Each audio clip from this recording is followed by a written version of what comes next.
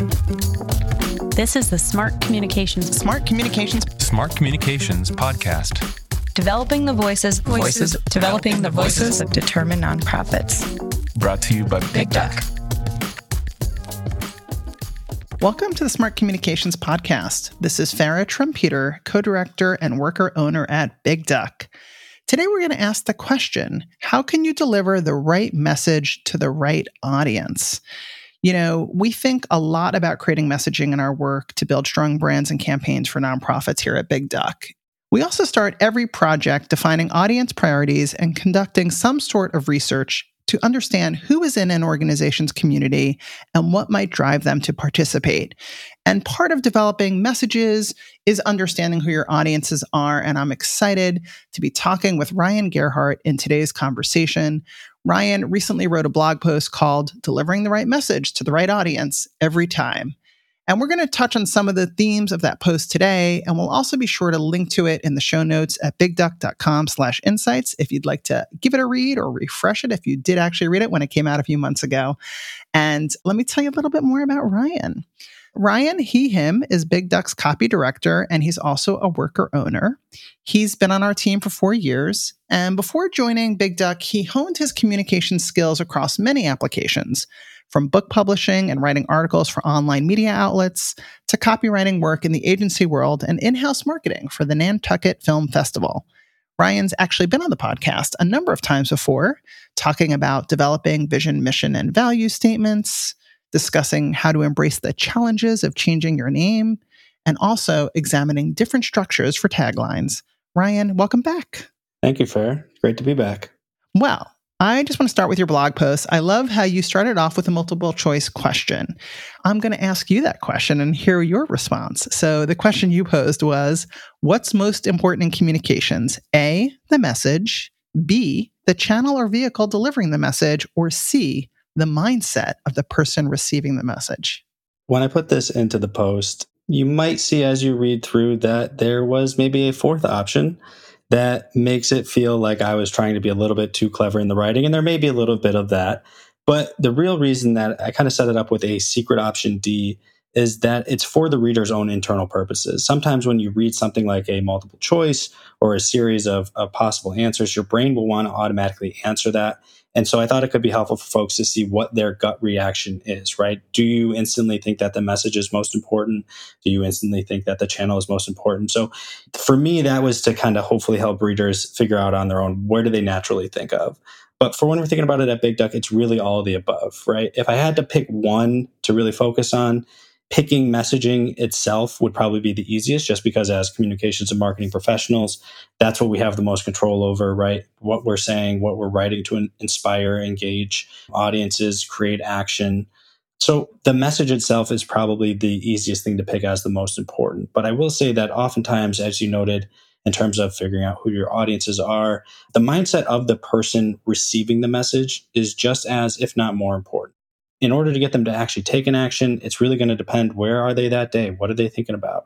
And unfortunately, this is something that is most out of our control, right? And so that's kind of the flip side of picking the messaging as being the most important.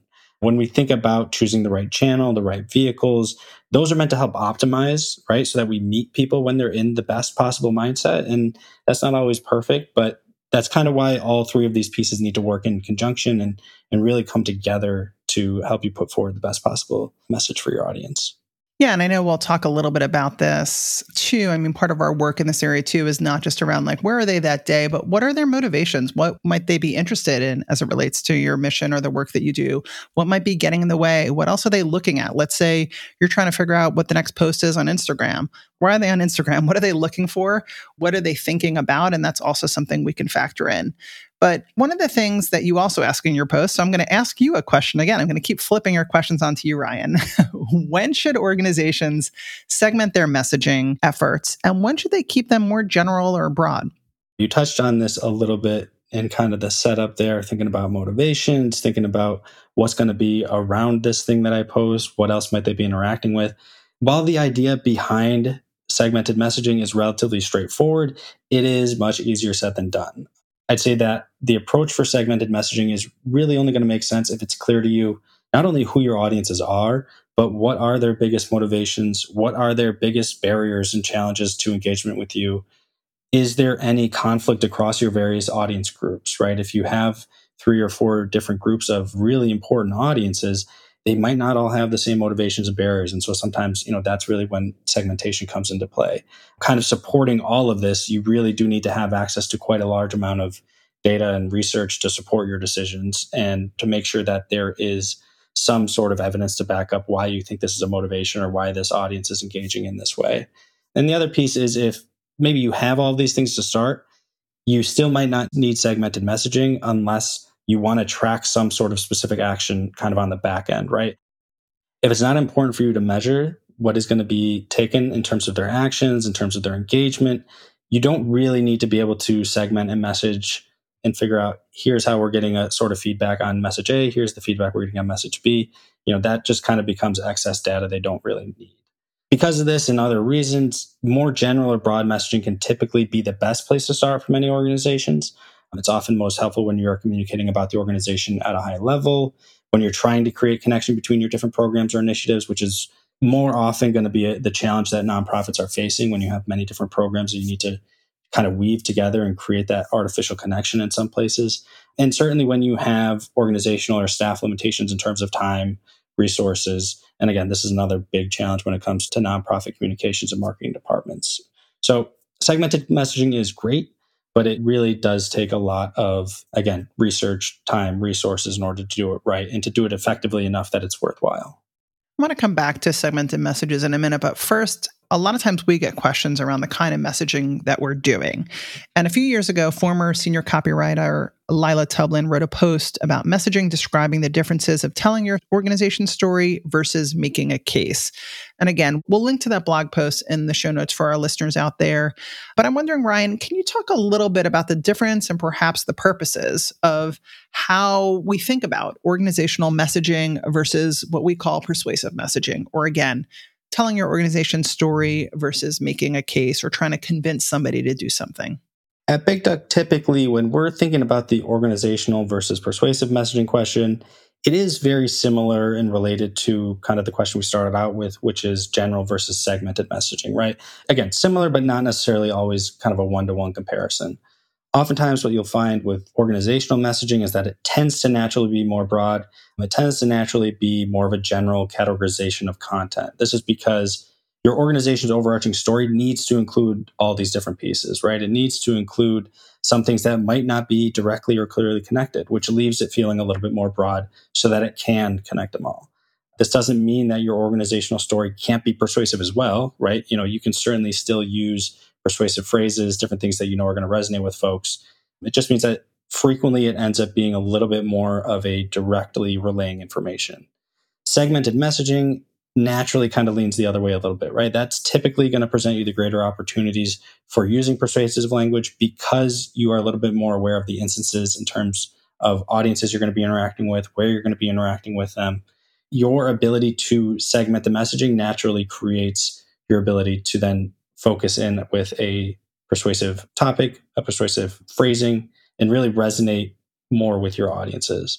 Since persuasive messaging is all about inspiring that action or engagement, it would make sense that you really need to know a lot more about who you're trying to influence in order to do that effectively. So it doesn't always have to be that organizational messaging matches up with broader high-level messaging and persuasive messaging matches up with segmented, but those are going to be a little bit more of a natural pairing as you're going through.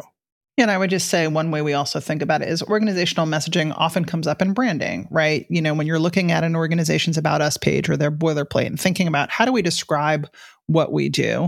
And persuasive messaging is often coming up when we're doing donor communications or recruitment communications, or, we helped an organization recently think about how do you make the case for somebody to join you as a member, whether that's as an individual or an organization. And they often have to work together. For some organizations, we've actually done both, and one is nested within the other or some kind of reference. So thanks for breaking that down.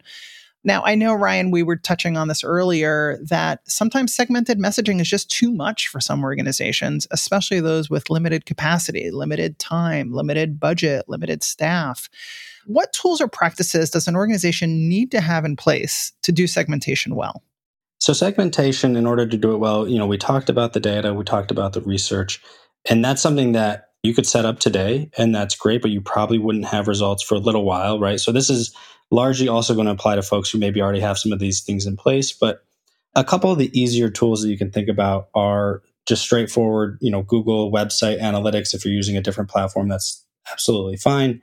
But whatever if your website platform analytics is, that's going to be a great place to start. Social media analytics, which I know you can get for various platforms. But again, how deeply you get into this and the things that are available to you is certainly going to vary based on the type of accounts you have, how you already have been tracking and setting up your posts and all those different measurements.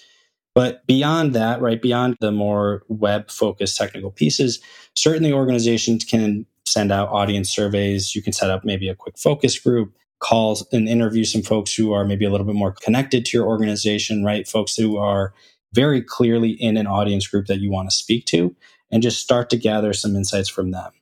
There is no kind of set benchmark of this is the amount of research we need, or these are the number of folks we need to speak to. And so it kind of melts together a little bit of the science and the art of, do we feel like we've heard from a representative sample of folks? Do we feel like we've heard enough overlap that we can create some sort of themes that make sense? And then beyond that, for me at least, the organization itself, right? Your organization, your mission, probably need to have some level of range or variety in order for segmentation to make sense in the first place, right? If your organization has a very singular focus, a very singular way of kind of addressing or approaching whatever your issue area is, more likely than not, segmentation is not going to be entirely necessary, right? Because people are going to be coming to you for the same things. They're going to be coming and supporting you for similar reasons.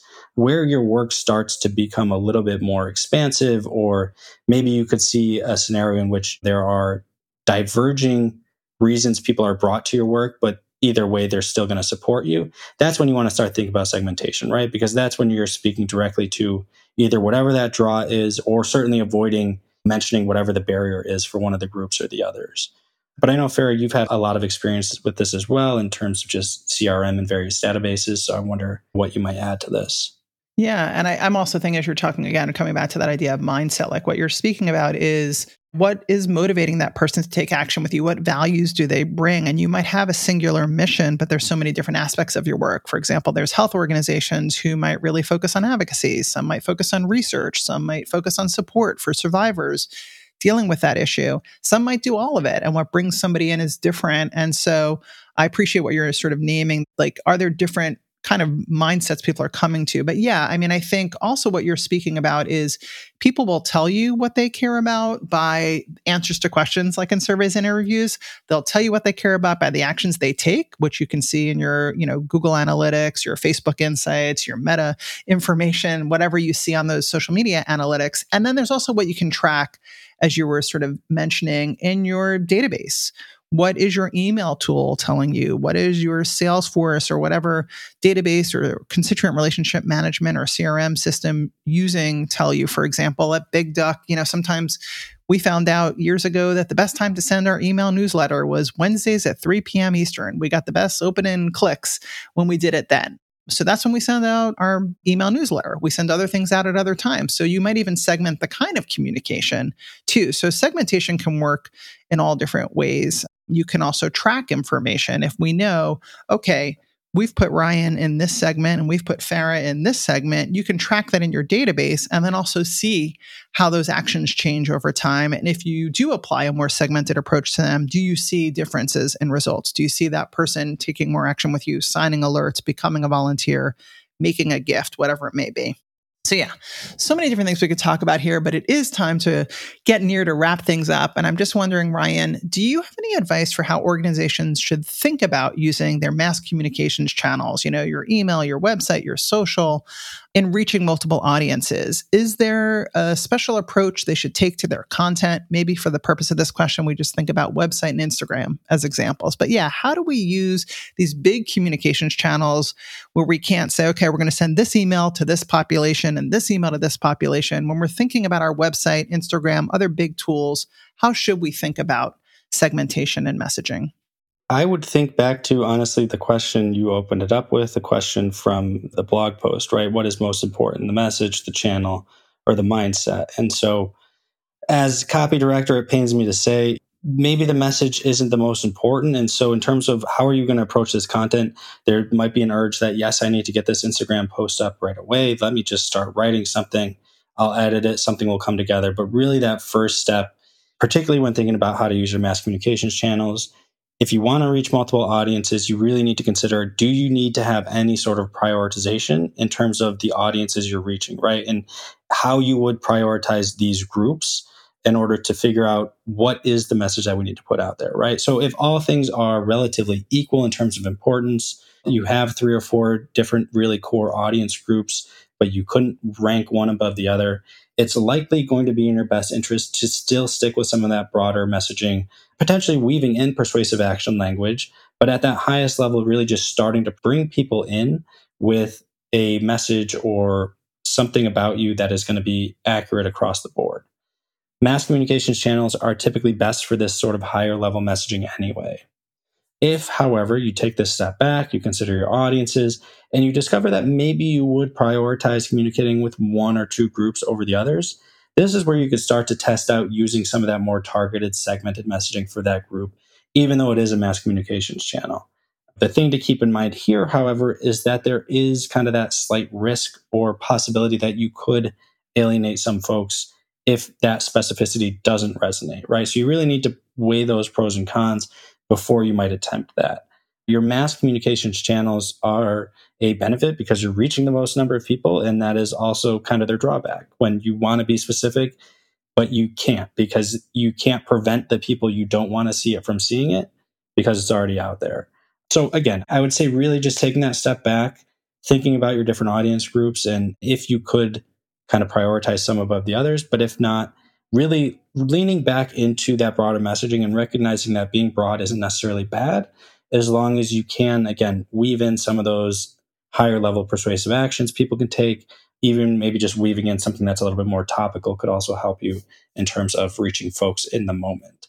I also know that Big Duck created a resource guide to understanding and engaging your audiences better. So that could definitely be a helpful starting point as well that I'm sure will be connected to this recording. Yeah, thank you.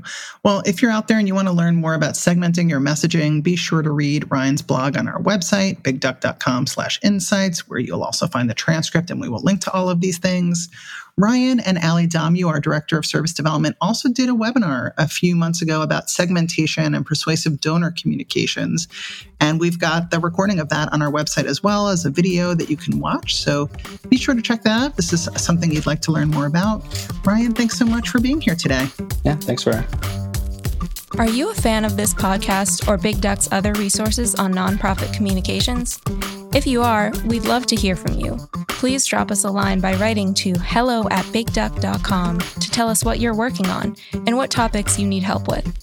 We also welcome getting your feedback via reviews. You can review this podcast in iTunes or wherever you listen. We'd love to hear from you. This is the Smart Communications Podcast, developing the voices of determined nonprofits. Brought to you by Big Duck. Big Duck is an agency that puts smart communications in the hands of nonprofits. We help our nonprofit clients develop strong brands, strong campaigns, and strong teams that advance their missions and achieve their goals. Connect with us at bigduck.com.